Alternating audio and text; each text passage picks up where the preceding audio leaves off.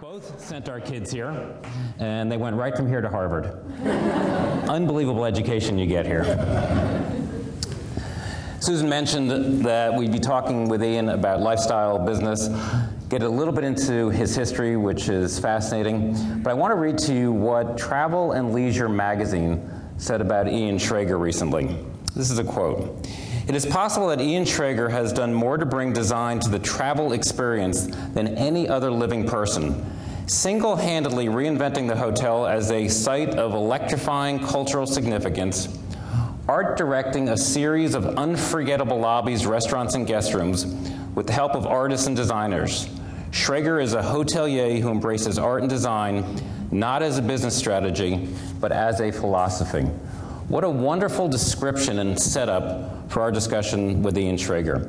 But before we talk about his vision and his ideas on lodging and now the apartment building, I want to go back for a few minutes and spend a little bit of time getting you familiar with Ian Schrager before the headlines. And for Ian, it started in Flatbush, Brooklyn. That's right, East Flatbush. East Flatbush, Brooklyn. And Susan was kind enough to mention my show, and I've now interviewed 26, 27 people. It's amazing how many people of success today started in Brooklyn. What do you think accounted for that when you were growing up there in the 40s and the 50s? Well, I think it's not only Brooklyn, it's also the Bronx for some reason. and I don't know, a lot of Calvin Klein and Ralph Lauren came from the Bronx. A lot of people. I think perhaps it was hunger and the upward mobility, something attractive, making something of yourself. But there was an inordinate amount of people coming from Brooklyn, Bronx. And do you still think of your early years in Brooklyn as you now are grown, obviously, and raising a family of your own? Yes, I actually feel lucky that I was brought up in Brooklyn. That I didn't lose that hunger, I didn't lose that drive. I think maybe if I would have moved to a more suburban area, it might have been stunted a bit, and everyone was really striving there, and so I feel actually fortunate for it. And then 1964, you took the New York State Thruway to Syracuse, where you became a freshman. What were the college years like? Well, my folks had actually moved to Miami Beach when I was a senior in high school. And I was in culture shock, moving down to Miami Beach. So I wanted to come back up north. I almost didn't care, as long as it was in New York. And was great. Syracuse was great. Campus school was great to go to. I mean, it's a kind of 4-year experience you can't have except for that period of time. I always tell people I think it's a good idea to go away to a campus school if they have the opportunity.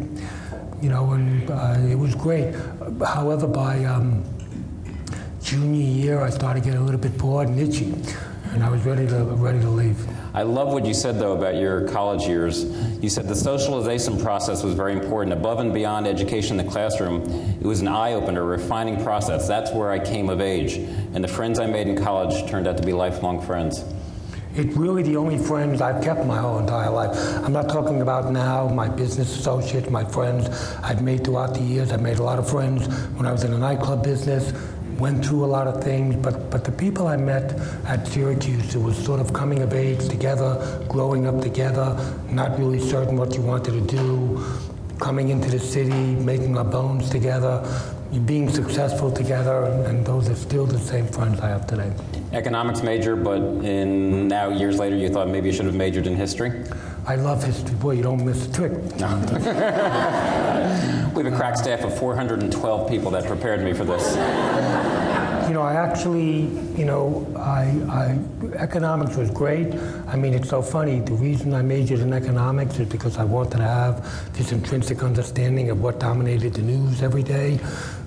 When I started talking about things, I was sort of lost, so that was really my main motivation. But I think history, which I love, and I read tremendously on the subject, helps put things in context and in perspective. And I think it's great to learn about the present and to get an idea of the future by looking at what's happened historically. Now, you met someone at Syracuse that became your closest friend, became your business partner, and through that relationship, that partnership, you guys became legends. And it was at Syracuse University that you met Steve Rubell.